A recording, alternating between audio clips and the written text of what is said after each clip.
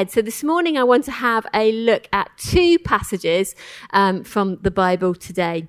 And the first one is found in the book of Numbers, starting, we'll have a look at chapter 13 in Numbers. If you're not sure where Numbers is, if you go right to the start of the Bible in Genesis, and then you can just go a little bit on, Genesis, Exodus, Leviticus, Numbers, and there you'll find it. And then we'll also be looking at the book of Joshua, so just go on a little bit further and you'll find Joshua. I want to follow on from Phil's message last Sunday about running the race. You know, we looked at running the race, and I have no marathon experience, which no shocks you to draw on. Okay, if I was to talk about running a race, it would be the egg and spoon at school or the a sack race. I'm not a marathon runner here today, but today I want to have a look at perspective, about the choices that we make in life, how we look at things in life, and how the way we look at different situations and the way we look at things makes a difference to how we move forward in our race. Okay, so I want us to have a look at how we look at things and our perspective on things as we move forward. And my prayer for each one of us this year, I can say that because it's the final Sunday in January. Can you believe we've got through January already? And when you think of it like a 12th of the way through the year, it's quite frightening really to think how quickly things move. Do you find that things move quicker as you get older? Do you find? Yeah, definitely things go quicker. But my prayer for each one of us this year is that we would take really bold steps of faith this year. That we would live an adventurous faith this year. That we would challenge ourselves in our faith this year. We would try things that we've never tried before this year. I pray that we'll start discovering and using the spiritual gifts that we've been given. Okay, uniquely, each one of us, different spiritual gifts that we've been given. I pray that this would be the year that we discover those and we start using them. I really pray that this year will be the year where each one of you will lead at least one person to Jesus. At least. Okay, maybe more, but at least one person to Jesus. Wouldn't that be fantastic? Can you imagine that if this time next year we would be double the size if we led just one person to Jesus? I pray that this year we'd find freedom from things that we've struggled with. This would be a freedom year, things that we've battled with for many years maybe, or had a hold on our lives, that this year would be the year that we can find freedom, and a year that we discover the joy of giving and the joy of serving. And I really pray that this year will be the best year ever for you and for us as a church, that we would look back and say, this was a fantastic year. Look at all that God has done through me as an individual and through us as a church congregation. The Bible tells us that it's really important from time to time that we should just reevaluate, take stock, and have a look at our lives and where they're going. And this morning I want us to think about losing some of that excess weight, okay? It's not a Weight Watchers class, okay? But we're going to think about losing some of that excess weight and excess baggage that maybe we carry that slow us down in the race of life. Hebrews 12 verse 1 tells us, therefore, since we are surrounded by such a great cloud of witnesses, let us lay aside every weight and sin that clings so closely, and let us run with endurance the race that is set before us.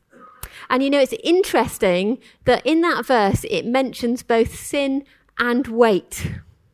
Sin and weight, different things, okay? Sin is sin. It's the things we do that you know aren't that great, and it's just wrong, okay? That's what sin is, okay? And it's pretty much the same for each person.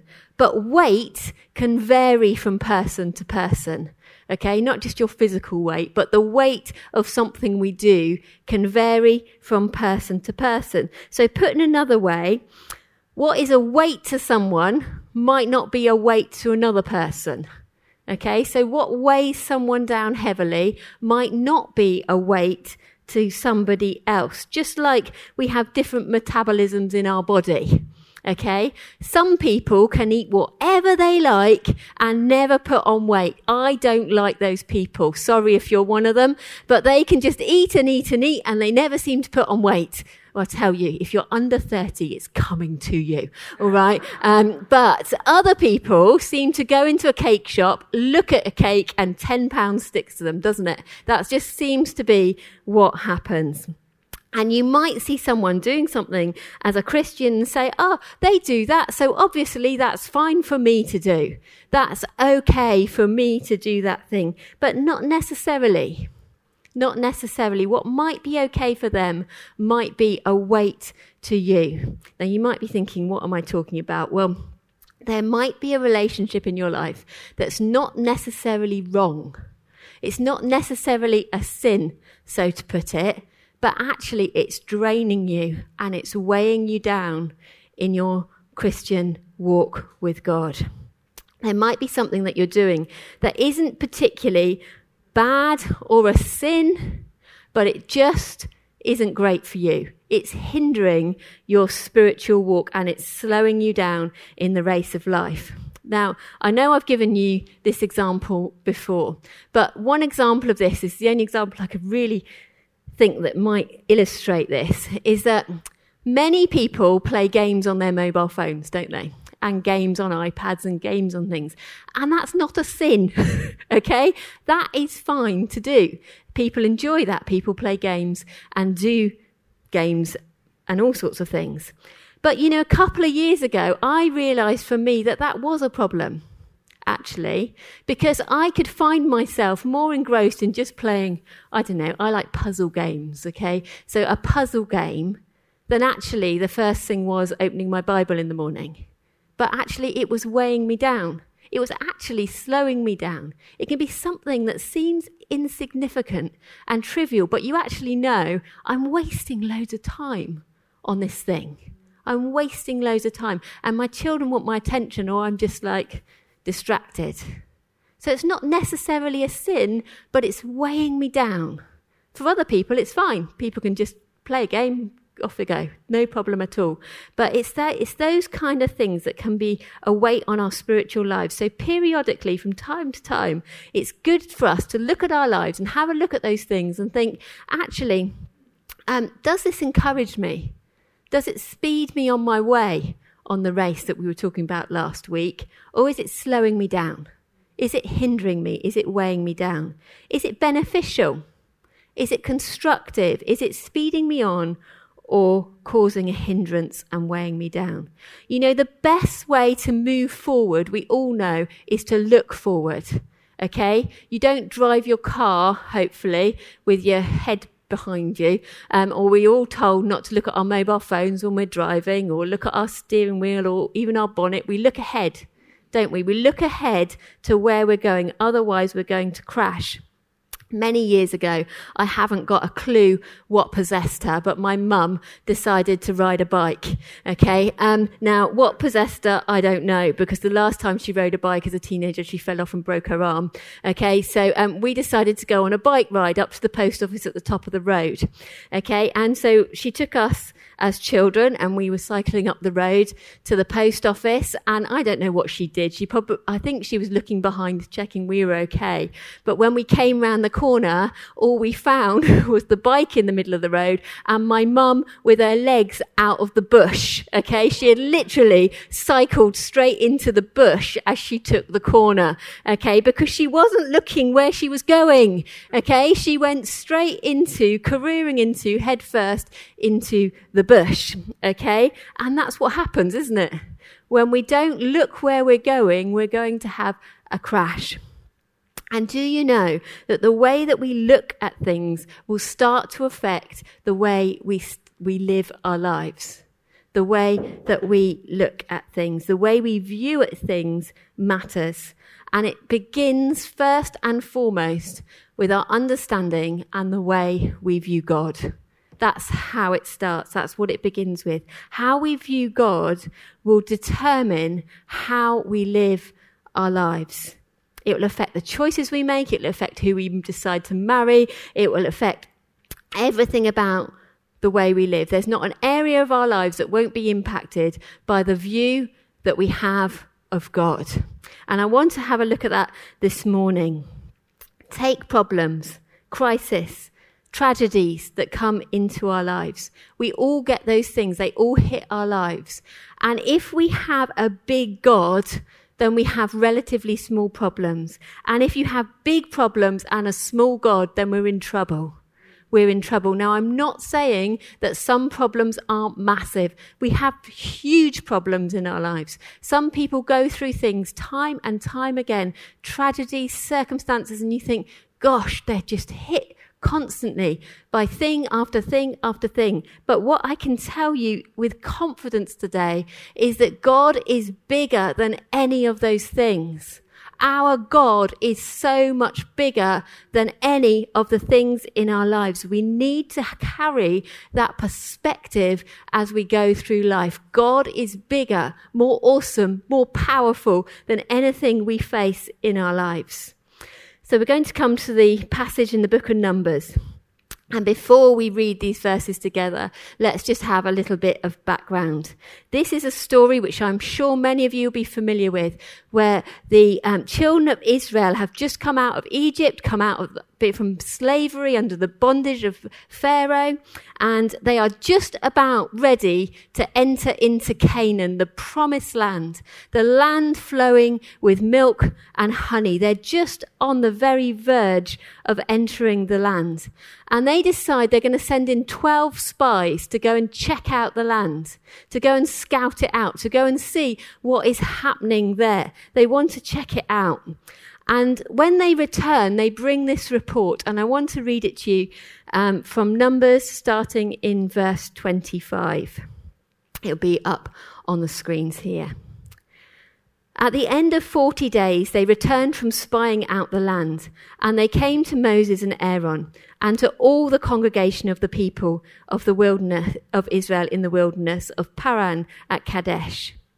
They brought back word to them and to all the congregation and showed them the fruit of the land. Now, as a little side note here, when they showed them the fruit of the land, when I read this, it said that they brought it took two of them to carry a bunch of grapes, 2 men to carry a bunch of grapes. So can you imagine how big these grapes were? You know, like huge, like watermelon-sized grapes, you know. You wouldn't say, I'll have a few grapes in my lunchbox. You'd have a grape that would last you a week. They were huge, okay?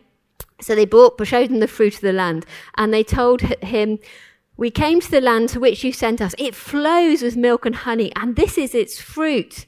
However, the people who dwell in the land are strong, and the cities are fortified and very large. That's what the majority brought back. That's what the majority of the spies said. Now, if we go to verse 30, this is the minority report, okay? But Caleb quieted the people before Moses and said, let us go up at once and occupy it, for we are well able to overcome it. We are well able to overcome it. Back to verse 31, this is back to the majority. Then the men who had gone up with him said, we are not able to go up against the people, for they are stronger than we are. So they brought to the people of Israel a bad report of the land that they had spied out, saying, the land through which we have gone to spy it out is a land that devours its inhabitants, and all the people we saw in it are of great height. They're giants. And there we saw the Nephilim, the sons of Anak, who came from Nephilim. And we seemed to ourselves like grasshoppers, and so we seemed to them. Then all the congregation raised a loud cry, and the people wept that night. And all the people of Israel grumbled against Moses and Aaron. The whole congregation said to them, would that we had died in the land of Egypt. Okay, we'll leave it there for a moment. This is a really incredible story. 12 spies are sent in to check out this land, and 10 bring back a bad report and 2 bring back a good one. Interestingly, they all went in, they all saw the same thing. They all saw exactly the same thing, but they came back with a different report. It really came down to the way in which they viewed God. In the way in which they viewed God. And it's all about how we look at things. There's the majority report. There's the one that the majority came back with. They didn't see God for who he is, but all-powerful, almighty, awesome God. They just saw problems. They just saw the problems. They saw obstacles. They saw challenges. They saw that they were going to be defeated. They saw giants. The very idea of going into this land absolutely terrified them. They were so afraid. That's because they had a small God. And so they had big problems because their God was so small. And I want to just add a side in here about how often we miss the call of God because we place so many obstacles before we've even got going on what he's asked us to do. This Christmas, we decided to do the Christmas bus. And when we met as a team, we knew God said, do a Christmas bus. Go out. Don't ask people to come to you. Go out. Okay? And now I'm really grateful for someone who said to me, don't let the obstacles stand in the way before the call of God on that project. Because the second we presented it, which is great, but you're going to need a license. Where are you going to get a bus from? It's going to be too big to go on the roads. You're going to need a special insurance. Who's going to be the driver? Which is all right and good. But you can look at the obstacles and think, oh yeah, they're right. This is overwhelming.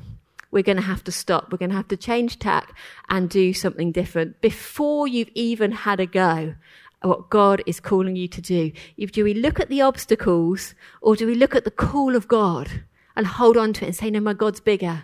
He will provide. He'll make a way because this is God and he wants us to do it. And that's the way we need to be.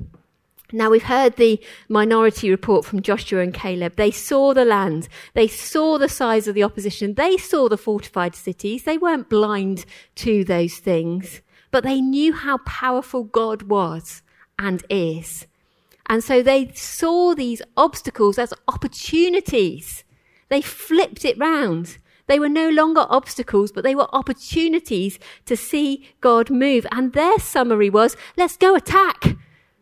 Let's go. Let's go take the land. Let's go in the land that's flowing with milk and honey and producing these great big grapes and an amazing place to live. Let's go. Let's go and attack. In the same way, there are people who look at challenges and difficulties in life and they look in different ways at the same situation. There's always people in life who are unwilling to take a risk, who are risk adverse, who really don't have, if I'm honest, much vision or much faith to go for things. They have no interest in change whatsoever. I don't want things to change because I'm happy the way they are. We need to be people who are looking for the opportunities that God is giving us. This week on the news, I don't know if you're watching the channel news, but one piece on Guernsey was simply about the young people hanging down the bus terminus. I don't know if you saw it. They were saying that people are afraid and feeling uncomfortable walking down to the bus terminus because of the big crowds and groups of young people that have chosen this as their hangout destination. And the police officer who was there said, there's no antisocial behaviour, they're not causing any harm, it's just because there's lots of young people around that people are nervous about going through. Now, you could look at that report and you could think, oh, I'm not going to the bus terminus, there's lots of young people hanging around and it's a bit difficult to get through. Or you can think, wow, there's an opportunity. Right, how are we going to go out? How are we going to reach these young people? Because there's loads of young people hanging around there who need a place to go, who need some purpose, need some direction, need someone to speak into their lives. And there's that opportunity. You see, very simply, we can watch the same thing and come out with two different approaches. What is God saying to us? What are we seeing as obstacles? But actually, God is giving us opportunities. It's all how we look at things.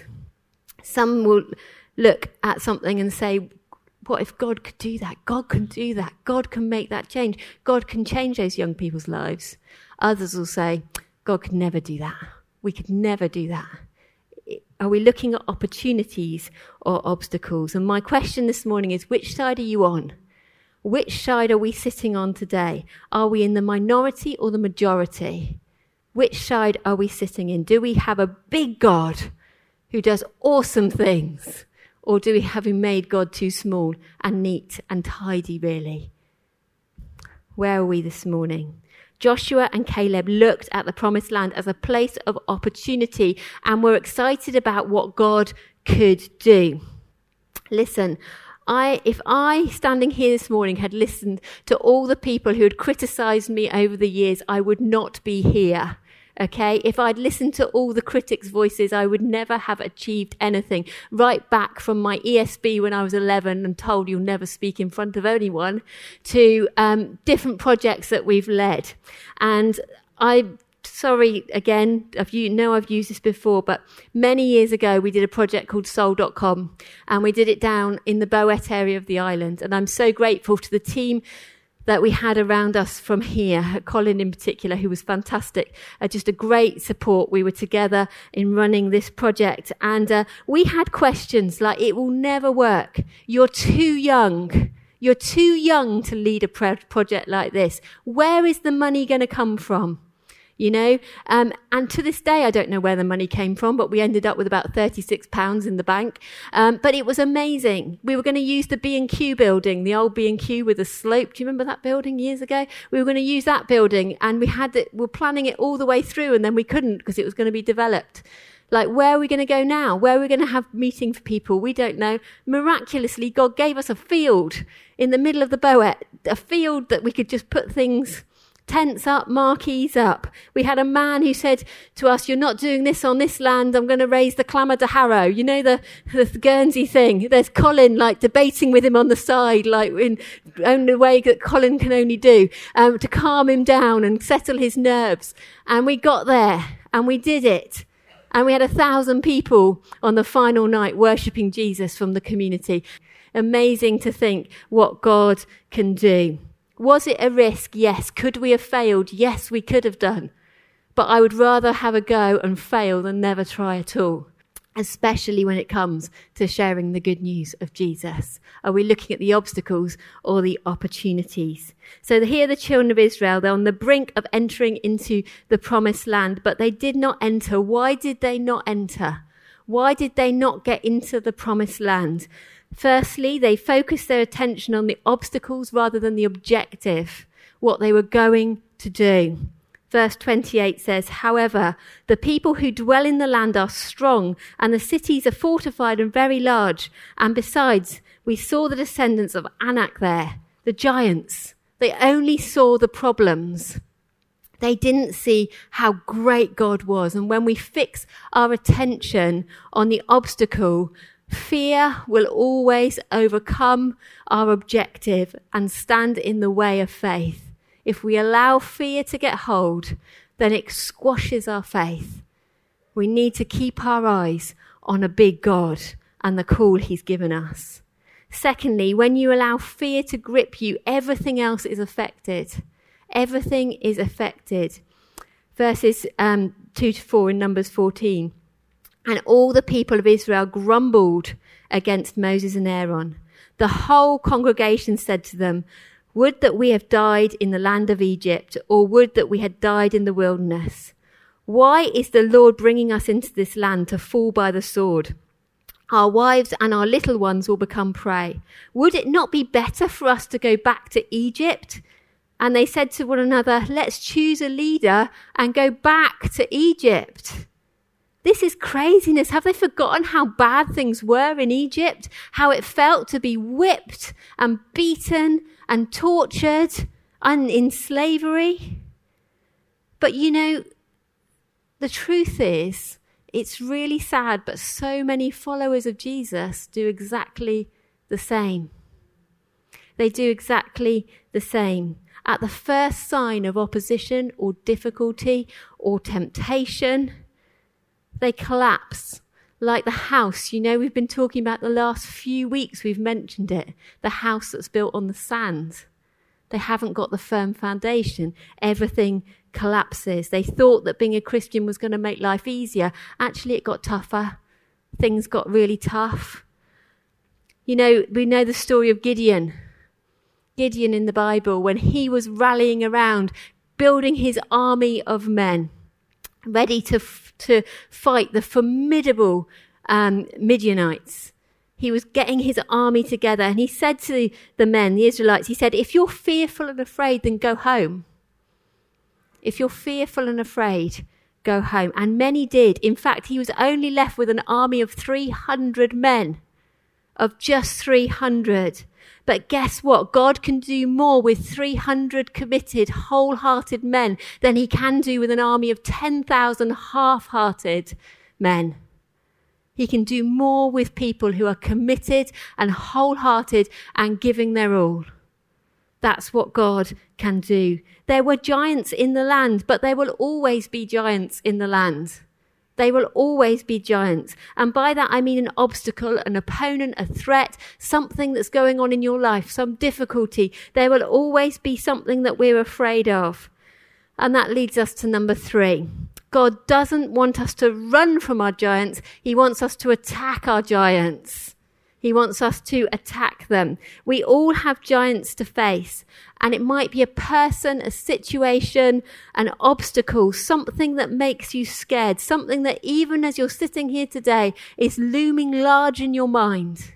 There's something on your mind today, something that seems unbeatable. It might be the giant of fear, something that's frightening you. I don't know what that giant is, but you sit here today and you think, I don't know if I can ever overcome that thing in my life. It might be a giant in an area of your life where you feel weak and vulnerable, an area of your life that you fall into time and time and time again. There's something going on.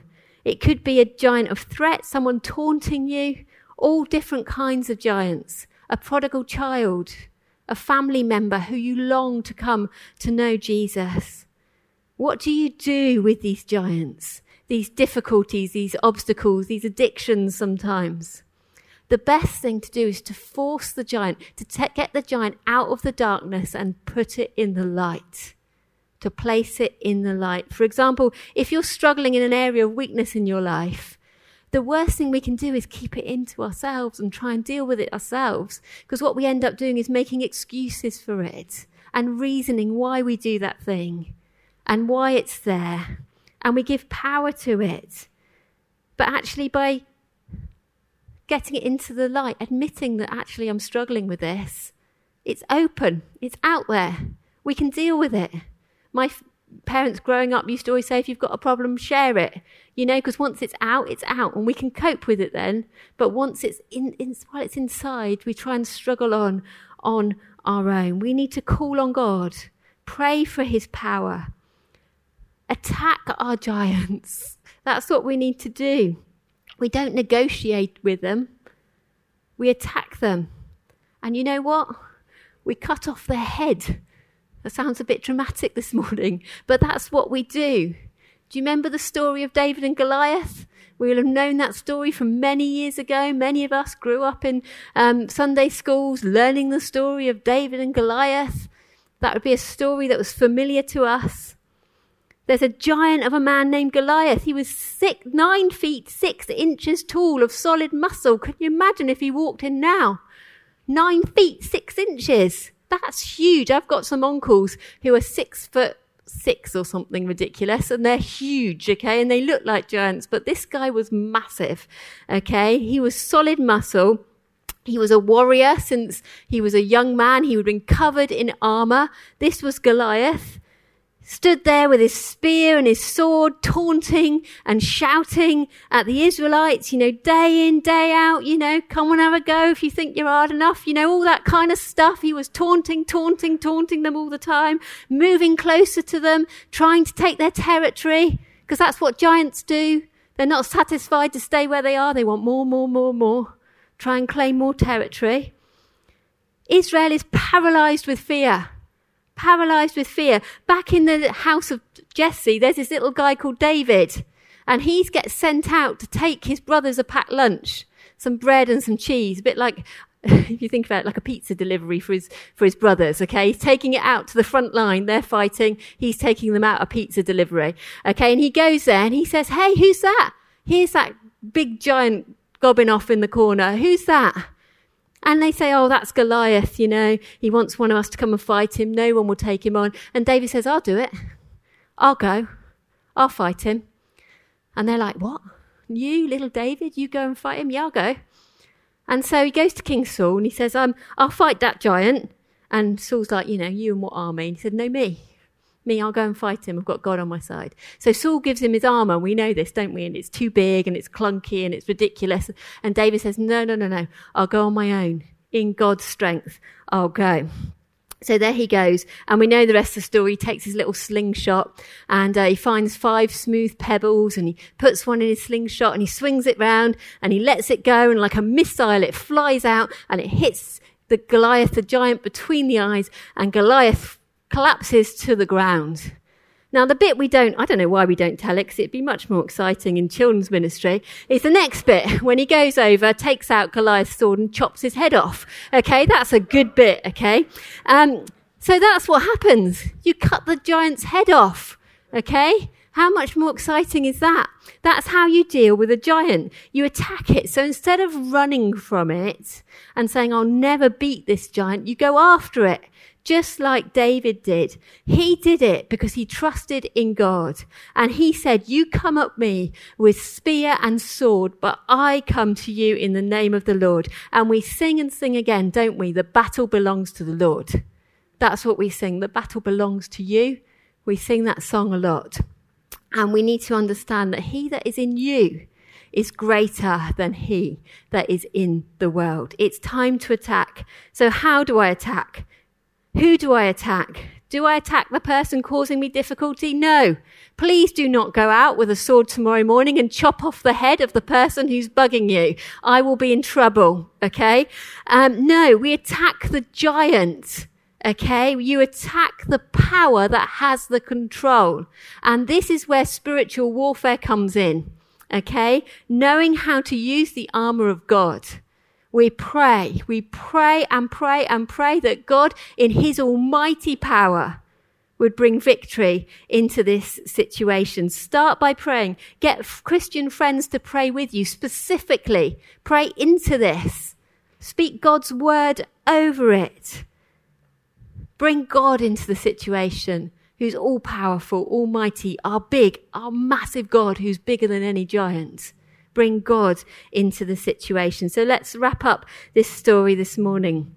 Those Israelites, they didn't want to go into the promised land. They didn't want to enter in. They listened to the majority report. And so God said, what did he say? Fine, go wander around in the wilderness for 40 years. Go and walk around in the wilderness. Go and stay in the wilderness for 40 years. And they wandered around in circles for 40 years in a self-imposed wilderness. It was a choice that they made. They were in that wilderness, wandering around in circles, doing the same things over and over. And you know what? I think sadly, many of us as Christians find ourselves in a self-imposed wilderness.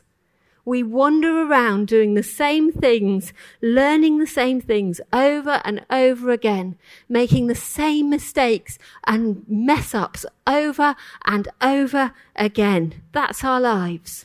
Always struggling. You know, we don't have to live in a wilderness. We can live in a land of victory. That's what we're called to do as Christians. You can enter into a place where we can conquer our giants. That's what we're being called to do. How do we do that? Let's look at Joshua 14. I haven't forgotten. You thought I had. Joshua 14, 7-12. I was 40 years old when Moses, the servant of the Lord, sent me from Kadesh Barnea to spy out the land. And I brought him word again, as it was in my heart. But my brothers who went up with me made the heart of the people melt. Yet I wholly followed the Lord my God. And Moses swore on that day, saying, surely the land on which your foot has trodden shall be an inheritance for you and your children forever, because you have wholly followed the Lord my God. And now, behold, the Lord has kept me alive, just as he said, these 45 years since the time that the Lord spoke his word to Moses, while Israel walked in the wilderness. And now, behold, I am this day 85 years old. I am still as strong as I was in the day that Moses sent me. My strength now is as my strength was then, for war and for going and coming. So now give me this hill country. This was after all the wilderness whiners have gone. They've died, but Joshua and Caleb are alive. Why? Because they sent that minority report and they trusted that in God. And now Caleb wants to enter in. He's an old man. Okay, sorry, if you're 85 years old here today, you're old, okay, sorry. That's rude, I know. But he's 85 years old and he's an old man. And he says, give me this hill country. That's what he says. At 85 years old, I'm ready to fight. We think old men can't do that. They're frail. They can't do that. But God gives us strength for what he's called us to do. It's God's strength and God's strength alone. And even though Caleb was older, he had not lost his strength because his love for God burned so strongly, such a strong passion for God. And the secret found in verse 9 says, I wholly followed the Lord. I wholly followed the Lord. You know, now is the time to live wholeheartedly for Jesus. To give everything we have for Jesus. There isn't a time for us to be half-hearted or a bit not bothered. Okay? We need to be passionate about Jesus. If God is God and who he says he is, then let's get on with it. Let's get on with doing what God is calling us to do. Let's follow him with all of our heart. And if God isn't God, then let's get on with enjoying all the world has to give us. All the pleasures of the world, everything that there is. If God isn't God, let's go and do that. But let's lose our hope of eternity. You know, if we cannot live anymore in two worlds, because we'll never be happy. If we're living half-heartedly, we'll have too much of Jesus to be happy in the world and too much of the world to be happy living for Jesus. We need to be wholehearted. It's time to step up and say, I'm wholeheartedly following Jesus and his plan that I have. And if you will say that, we will be able to say, give me this hill country. Give me this hill country. I want to fulfill the plan and the vision and live in the land of plenty that God has promised for me when I follow him. I don't know what you're facing right now, but the one thing I know for sure 100% is that God is bigger than any obstacle that you are facing. He is bigger. I know that God is more powerful than any opposition you are facing. I know that God is stronger than that giant that you are facing. And if you will look at these things through the eyes of faith, not positive thinking. You know, there's loads of great positive thinking quotes out there, but let's not mistake them. They are not the word of God. We need the word of God, not just positive thoughts. Okay? If we will look at them through the eyes of faith and get the word of God into our lives, then I'm telling you, we will overcome these obstacles and they will become opportunities for building the kingdom of God and doing what he has called you to do. We are not called to be lukewarm. We are not called to be lukewarm. In fact, the Bible tells us that we'll be spewed out. You know, vomited out. That's a big word. It's not, you know, spew is a bit polite. You know, barfed out. That's what we'll be if we're lukewarm. Okay, we just can't sit in the middle somewhere. This half-hearted faith. We need to be passionate for Jesus, totally committed to him. That's what Caleb was. And if you are sitting here today and you're thinking, oh, I've never actually made that commitment to Jesus, then I'd encourage you for the first time to make that commitment to Jesus. If you need to make a recommitment because you've been under the control of a giant in your life, you've realized that a giant has actually had control. I haven't been in control. I haven't been letting Jesus take control of my life because that giant's been swallowing me up.